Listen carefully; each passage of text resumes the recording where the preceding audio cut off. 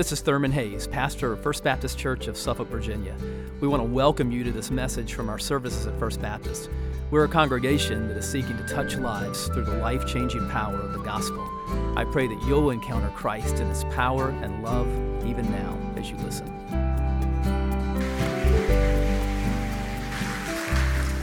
Guys, so open your Bibles this morning to Romans chapter 12. If you're new today, we are walking through Paul's letter to the church at Rome. And beginning in chapter 12, he begins to talk about Christian living, talks about kind of how as believers and the way that we relate to one another, we're really called to be a counterculture that stands out from the world. And wow, do we see this in this text in verses 9 through 21 as the Bible here is talking about genuine love. Genuine love. So you find that in your copy of God's Word, or you can use the one available to you in the pew. Romans 12 and verses 9 through 21, through the end of the chapter. Genuine love. Let me ask you to stand in honor of the author of God's Word as we look at the Bible together. The Bible says, "Let love be genuine. Abhor what is evil. Hold fast to what is good. Love one another with brotherly affection. Outdo one another in showing honor. Do not be slothful in zeal. Be fervent in spirit. Serve the Lord. Rejoice in hope. Be patient in tribulation. Be constant in prayer. Contribute to the needs of the saints and seek to show hospitality. Bless those who persecute you. Bless and do not curse them. Rejoice with those who rejoice. Weep with those who weep. Live in harmony with one another. Do not be haughty, but associate with the lowly. Never be wise in your own sight.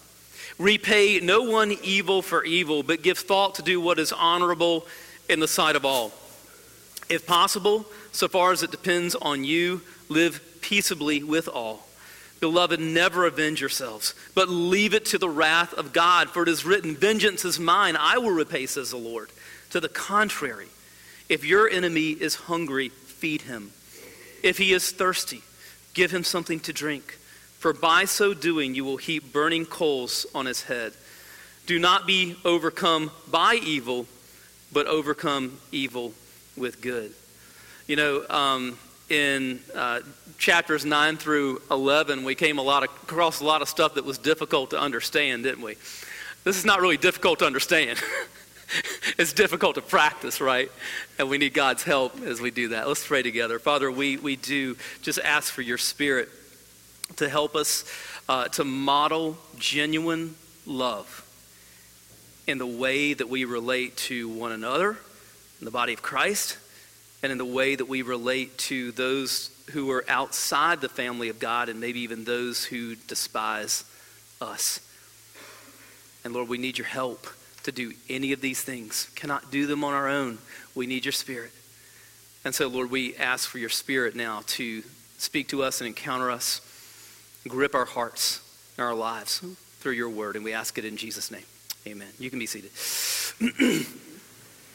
On July 7th, 1967, the Beatles, right in the middle of what the counterculture had built as the Summer of Love, released the single, "All You Need Is Love."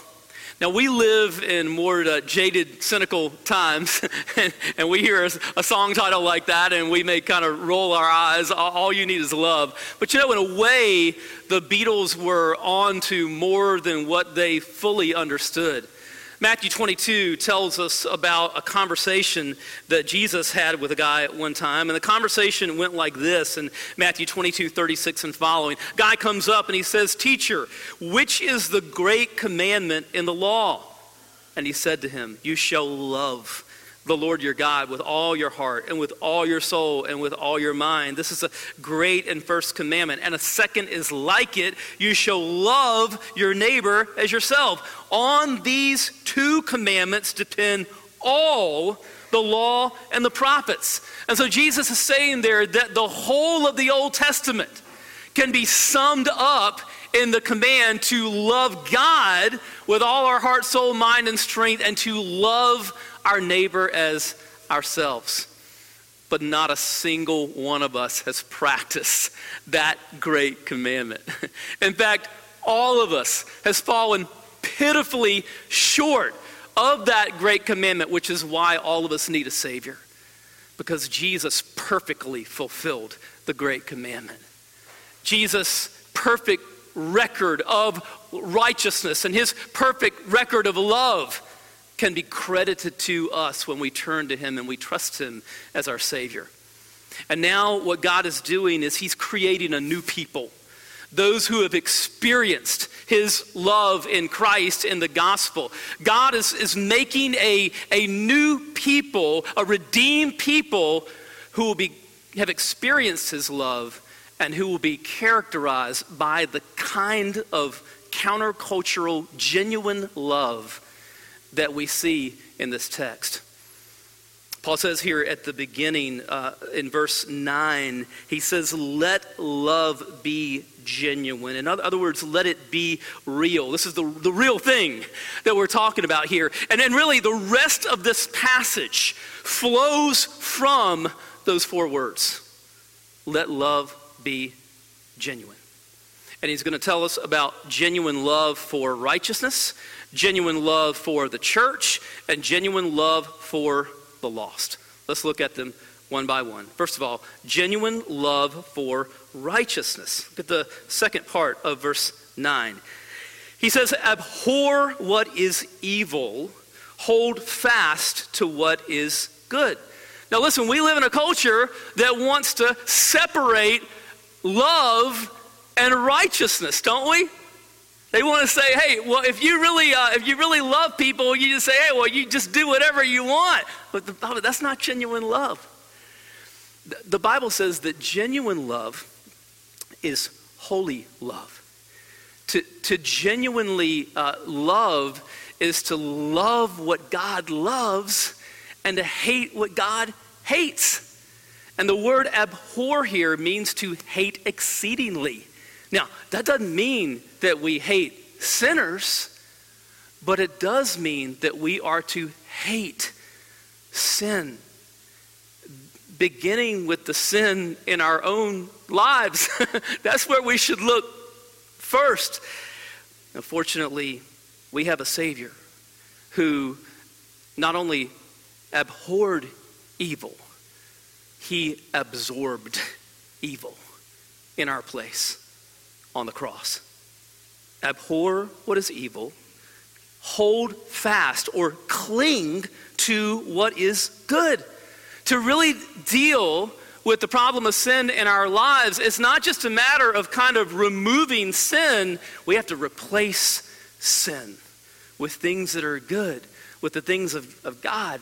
It's not just a matter of kind of, getting rid of those poisonous weeds. They need to be replaced with the fruit of the Spirit. Love, joy, peace, patience, kindness, goodness, faithfulness, gentleness, self-control. For that to happen, listen, it's not just a matter of fleeing what is evil, but even as we flee from what is evil, we are to pursue with all of our hearts things that are good, the things of God. So in verse 9, we're called to a genuine love for righteousness. And then he talks about genuine love for the church. Verses 10 through 13. Love one another with brotherly affection. Outdo one another in showing honor. Do not be slothful in zeal. Be fervent in spirit. Serve the Lord. Rejoice in hope. Be patient in tribulation. Be constant in prayer. Contribute to the needs of the saints and seek to show hospitality. What a beautiful picture of a healthy body of Christ and the way we're to relate to one another. But brothers and sisters, it's not just a beautiful picture, it's a challenging picture, isn't it? Because he's talking about relationships. And relationships involve people. And people are messy. Relationships are messy. Because we're all messy. And sometimes it's easy to say that we love people from a distance, but when you get up close to people in relationship, love can be harder. It's that way in families, right? We're around each other. I mean, we see all of our flaws and idiosyncrasies and strengths and weaknesses and all that. It all comes out in the context of a family where you're up close to one another. And it all comes out in the family of God as we should be close to one another. And so, but listen, that's the way it's designed to work. We are to love not kind of the idea of loving, we're to love real people. I think about in the Peanuts comic strip, the character Linus, who once expresses his frustration by saying, "I love mankind, it's people I can't stand." It's harder when you get up close, right? You really get to know one another. See, it's easy to love the idea of loving our neighbor without really loving our neighbor. It's easy to love the idea of the church without loving the real people that are in our church. We're called to love the real people that are in our church. And he gives us a picture of that here. These incredible phrases. Could preach a sermon on each and every one of them. I'm about to kind of contain myself here because every single one of these little phrases is just so rich. Let's walk through them together. First of all, verse 10. He says, love one another with brotherly affection. Now, this means more than the way that we greet one another. I hope we do greet one another affectionately, in whatever is culturally appropriate to our setting. At one point, Paul says, greet one another with a holy kiss. That was popular greeting in the first century. Still is in certain cultures today. And people kind of give a peck on each side of the cheek. I heard a pastor that came back from a mission trip to Russia, a certain part of Russia recently, and he said right after he preached that a bunch of big old dudes with beards were lined up to kiss him on the mouth. And kind of glad that hasn't made its way across the Atlantic here. But look, whatever is culturally appropriate, all right, whether it's a handshake or a bro hug or a side hug or whatever it is. Okay, we want to greet one another affectionately, but this means so much more. This means you love one another like a loving family. I mean, we're out there in the world every day where people are biting and devouring one another. And we turn on the TV and people are coming at one another and biting and devouring one another. When we enter into a situation where we're going to be around brothers and sisters in Christ, we ought to be around a loving family where we're going to be built up, and not torn down. Love one another like family, with a brotherly affection. And then what does he say in the latter part of verse 10? He says, outdo one another in showing honor. Out there in the world, everybody's rushing to take credit. He says in the family of God, we ought to be rushing to give credit. Out there in the world, everybody is rushing to be first. In the family of God, we ought to be in a rush to put others first. Outdo one another in showing honor. And then verse 11, he says, do not be slothful in zeal, be fervent in spirit, serve the Lord. Now these three phrases really kind of form a unit. He says, first of all, don't be slothful in zeal. In other words, don't get complacent and lazy in your walk with Christ, because when you do, that's not loving. You're not loving your brothers and sisters in Christ when you get complacent or lazy, whether it's in showing up in your presence or in your ministry or in your giving or whatever. If we get complacent and lazy, we're not loving our brothers and sisters in Christ. We're not loving our church well when we get like that. So don't be slothful in zeal. Instead, be what? Be fervent in spirit. And it could literally be translated here, be set on fire by the Spirit, the Holy Spirit. What's your spiritual temperature? Is it cold? Is it lukewarm? We're called to be hot, fervent, set on fire by the Holy Spirit, and to serve the Lord. We're saved to serve. Jesus came not to be served, but to serve and to give his life as a ransom for many. Verse 12, rejoice in hope. Be patient in tribulation. Be constant in prayer. Again, these three phrases really form a unit. There's a consistent theme here, and it's the theme of perseverance, endurance. Life is hard. Life in this fallen world is a grind. It's just hard. Earth is not heaven. There's a lot of pain here. There's a lot of suffering here. There's a lot of difficulty here in so many ways. But we're called to joy. But if that joy is in our circumstances, then we're not always going to have joy. Now, our joy is to be in the hope of Christ. He says, rejoice in hope. Because no matter what else is going on, whatever our circumstances are, we know our future, and it's glorious. And we know that our trials are temporary. And so when we're focused on the hope of Christ, we know that whatever trials we go through on this earth, very, very temporary. And that's why we can rejoice and hope and be patient in tribulation. But to keep that perspective, what else do we need to do? Be constant in prayer.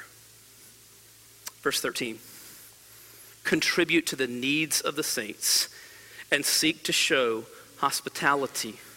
First of all, he says contribute to the needs of the saints. Money is ammunition for the mission.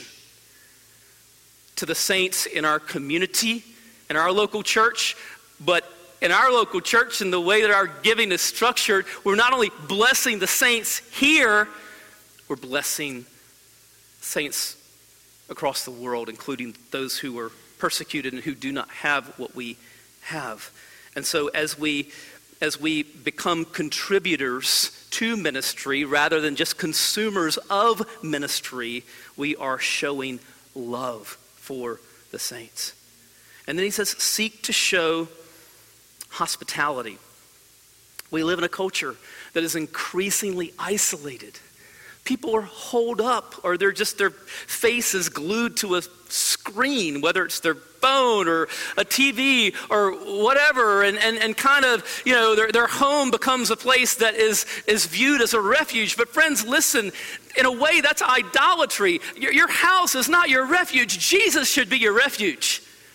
The Bible says our home should really be a place of openness and ministry to other people. I was recently, when Eleanor Horton went home to be with the Lord, I was just remembering, I was talking to the family just about he and Virginia and their life here in the church, and we were just talking about so many times when I could remember being at their house and just my parents and just lots of adults just deepening their relationships with one another, and little kids like me just kind of running around the house, but they were just so great at just opening their home and practicing hospitality because they love the body of Christ and they wanted people to be able to be together.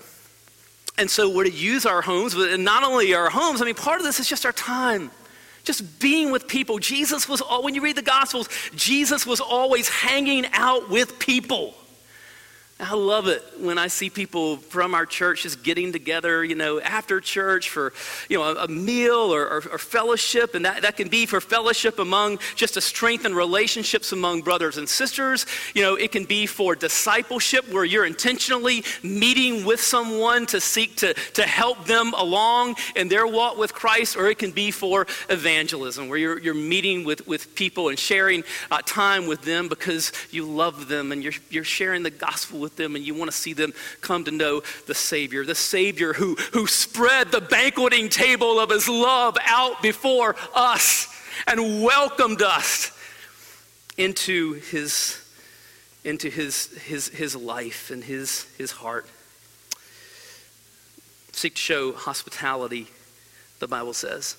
I love in 1 Thessalonians 2 and verse 8, where Paul says, because we loved you so much, we delighted to share with you not only the gospel of God, but our lives as well.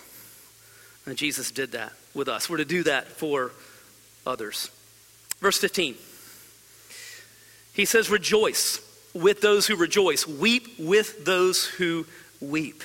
You know, in the world, when something good happens in somebody else's lives, what is the emotion a lot of times that is felt? Envy, resentment. When something happens good to someone else in the family of God, their joy should be our joy. We rejoice with those who rejoice and weep with those who weep. Sometimes when people are going through a hard time of suffering or time of grief, sometimes we struggle with how to minister to them because we don't know what to say. But the Bible here is not calling us really to say anything. It's to show love. It's just to be with them and to be present with them. It's not what you say. You know, it's them knowing that you're there for them.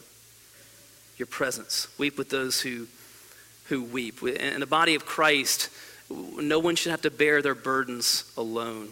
Galatians 6 says, bear one another's burdens in the family of God.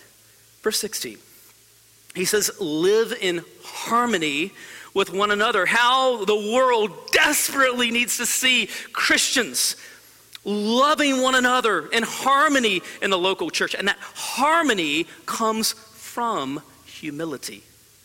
Ephesians 4, 1 through 3 says, I therefore, a prisoner for the Lord, urge you to walk in a manner worthy of the calling to which you have been called, with all humility and gentleness, with patience, bearing with one another in love, eager to maintain the unity of the Spirit in the bond of peace.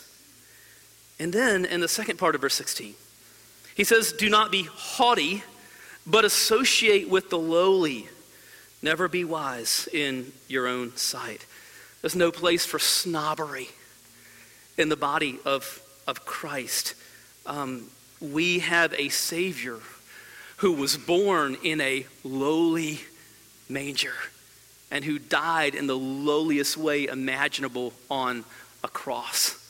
And so instead of avoiding the lowly, we associate with the lowly because Jesus died for lowly sinners like us. Beautiful picture of genuine love for the church. But now, he's going to talk about love for those on the outside who may despise us. Genuine love for the lost. Let's look at beginning of verse 14. He says, bless those who persecute you. Bless and do not curse them. Now think about the situation of the Christians in Rome who were the original recipients of this letter. They're living in the capital city of the Roman Empire where the emperor is worshipped as a god. But in the middle of a city where almost everybody is saying Caesar is Lord, these believers have stood at their baptism and they have proclaimed and confessed Jesus is Lord. And that made them the objects of derision and persecution. And they lived under the threat of the loss of their lives, the loss of their freedom, the confiscation of their property. I mean, on and on and on. They were living in an atmosphere where they were either being persecuted or liable to be persecuted by those outside at any point, at any time. But Paul says here to them, he says, not only are we called not to strike back at them, but we are called to bless them. What does he say here? Bless those who persecute you. Bless and do not curse them. And of course, this is coming straight from Jesus. What does Jesus say in the Sermon on the Mount, Matthew 5, beginning in verse 43? Jesus says, you have heard that it was said, you shall love your neighbor and hate your enemy. But I say to you, love your enemies and pray for those who persecute you, so that you may be sons of your Father who is in heaven. For he makes his sun rise on the evil and on the good, and sends rain on the just and on the unjust.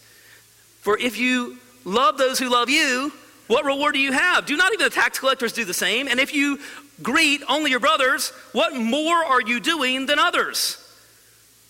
Do not even the Gentiles do the same? And so what he's saying here is that what makes believers stand out is not, our love doesn't stand out because we just love people who love us. Everybody does that. We should stand out as believers because we love those who do not love us. Verses 17 and 18.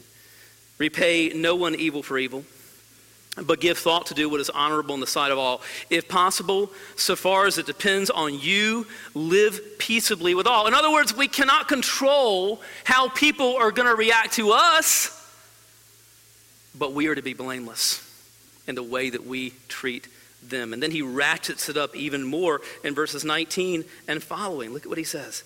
Beloved, never avenge yourselves, but leave it to the wrath of God, for it is written, vengeance is mine, I will repay, says the Lord. To the contrary, if your enemy is hungry, feed him. If he is thirsty, give him something to drink. For by so doing, you will heap burning coals on his head. You say, well, I know some people I'd like to heap burning coals on. That's not what he means.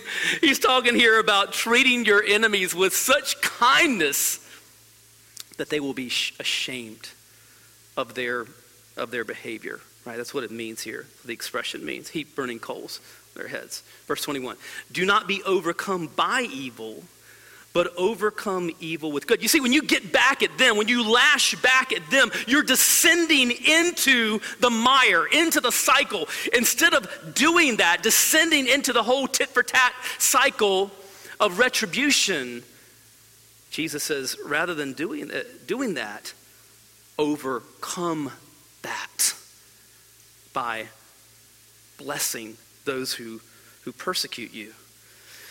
So how do we put that into practice? How do we get beyond the tendency to strike back at our enemies? Well, one is that we have to learn how to trust God. Right? What does he say here? He says, God, for it is written, vengeance is mine, I will repay, says the Lord. So one of the reasons why we tend to want to just kind of lash out and strike back at others is because we think, oh, they're getting away with something. And the Bible says no one gets away with anything. Every sin is going to be judged. It's either going to be judged at the cross or it's going to be judged at the judgment seat and in hell forever. Okay, but every single sin is in some way going to be judged. God takes care of it. So our prayer for our enemies is that they will repent, that God by his grace would save them and that they would turn from their sin and turn to Christ. And just as Paul turned from persecutors of the church to lovers of the Savior and of his church. But listen, if that doesn't happen, then God is going to deal with them. And that's God's role. We're not to seek to play God. We're to trust God. And so trust him. And then second, go back to the gospel. Go back to the gospel in all of these things. Because when we go back to the gospel, what do we see? Let's think about what we see in Jesus. Think about the love that we see in him. So in Jesus, we see one whose love is closer than a brother. Love one another with brotherly affection. Outdo one another in showing honor. In Jesus, we see one who came and who was dishonored and hung on a cross so that we could be honored. In Jesus, we see one who was perfect in his zeal. He said, zeal for your house will consume me. We see one who was set on fire by the Spirit. We see one who came not to be served, but to serve and to give his life as a ransom for many. We see a model of rejoicing in hope and patience in tribulation and being constant in prayer. We see in Jesus the ultimate giver who loved us and gave himself for us. We see the ultimate shower of hospitality, who welcomes us and invites us to the banqueting table with love, who was constantly being with people in love. We see in Jesus one who rejoiced with those who rejoice. His first miracle was turning water into wine at a wedding. We see in Jesus one who weeps with those who weep, who weeps with Mary and Martha at the tomb of Lazarus. What do we see in Jesus ultimately? We see one who loved us when we were his enemies. We see love in this, that while we were still sinners, Christ died for us. Romans 5:8. And we sung it earlier, didn't we? He says we sung, he came to reconcile the very ones who nailed him to the tree. Well, that was us. He loved us when we were his enemies. Romans chapter 5 and verse 10 says, for if while we were enemies, we were reconciled to God by the death of his son, much more, now that we are reconciled, shall we be saved by his life. We're called to love our enemies because we have a Savior who loved us when we were his enemies, and who died for us while we were his enemies, and who rose from the dead that we might not be overcome by evil, but overcome evil with good. Let's pray. Father, we thank you for this incredible picture of genuine love. We pray that you would give us the grace by your Spirit to practice it. And so, Lord, we pray that we would see this in the family of God, that we would love one another in your family as a family of brothers and sisters that you have brought together by your grace.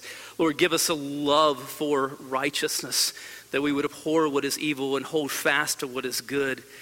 Give us genuine love for those who are outside the family of God and who indeed may look down upon those who are in the family of God. May they see a supernatural, countercultural love for them on our part. And so we lift up our lives to you, and we thank you for Jesus, who modeled all of these things and who is love. It's in his name that we pray.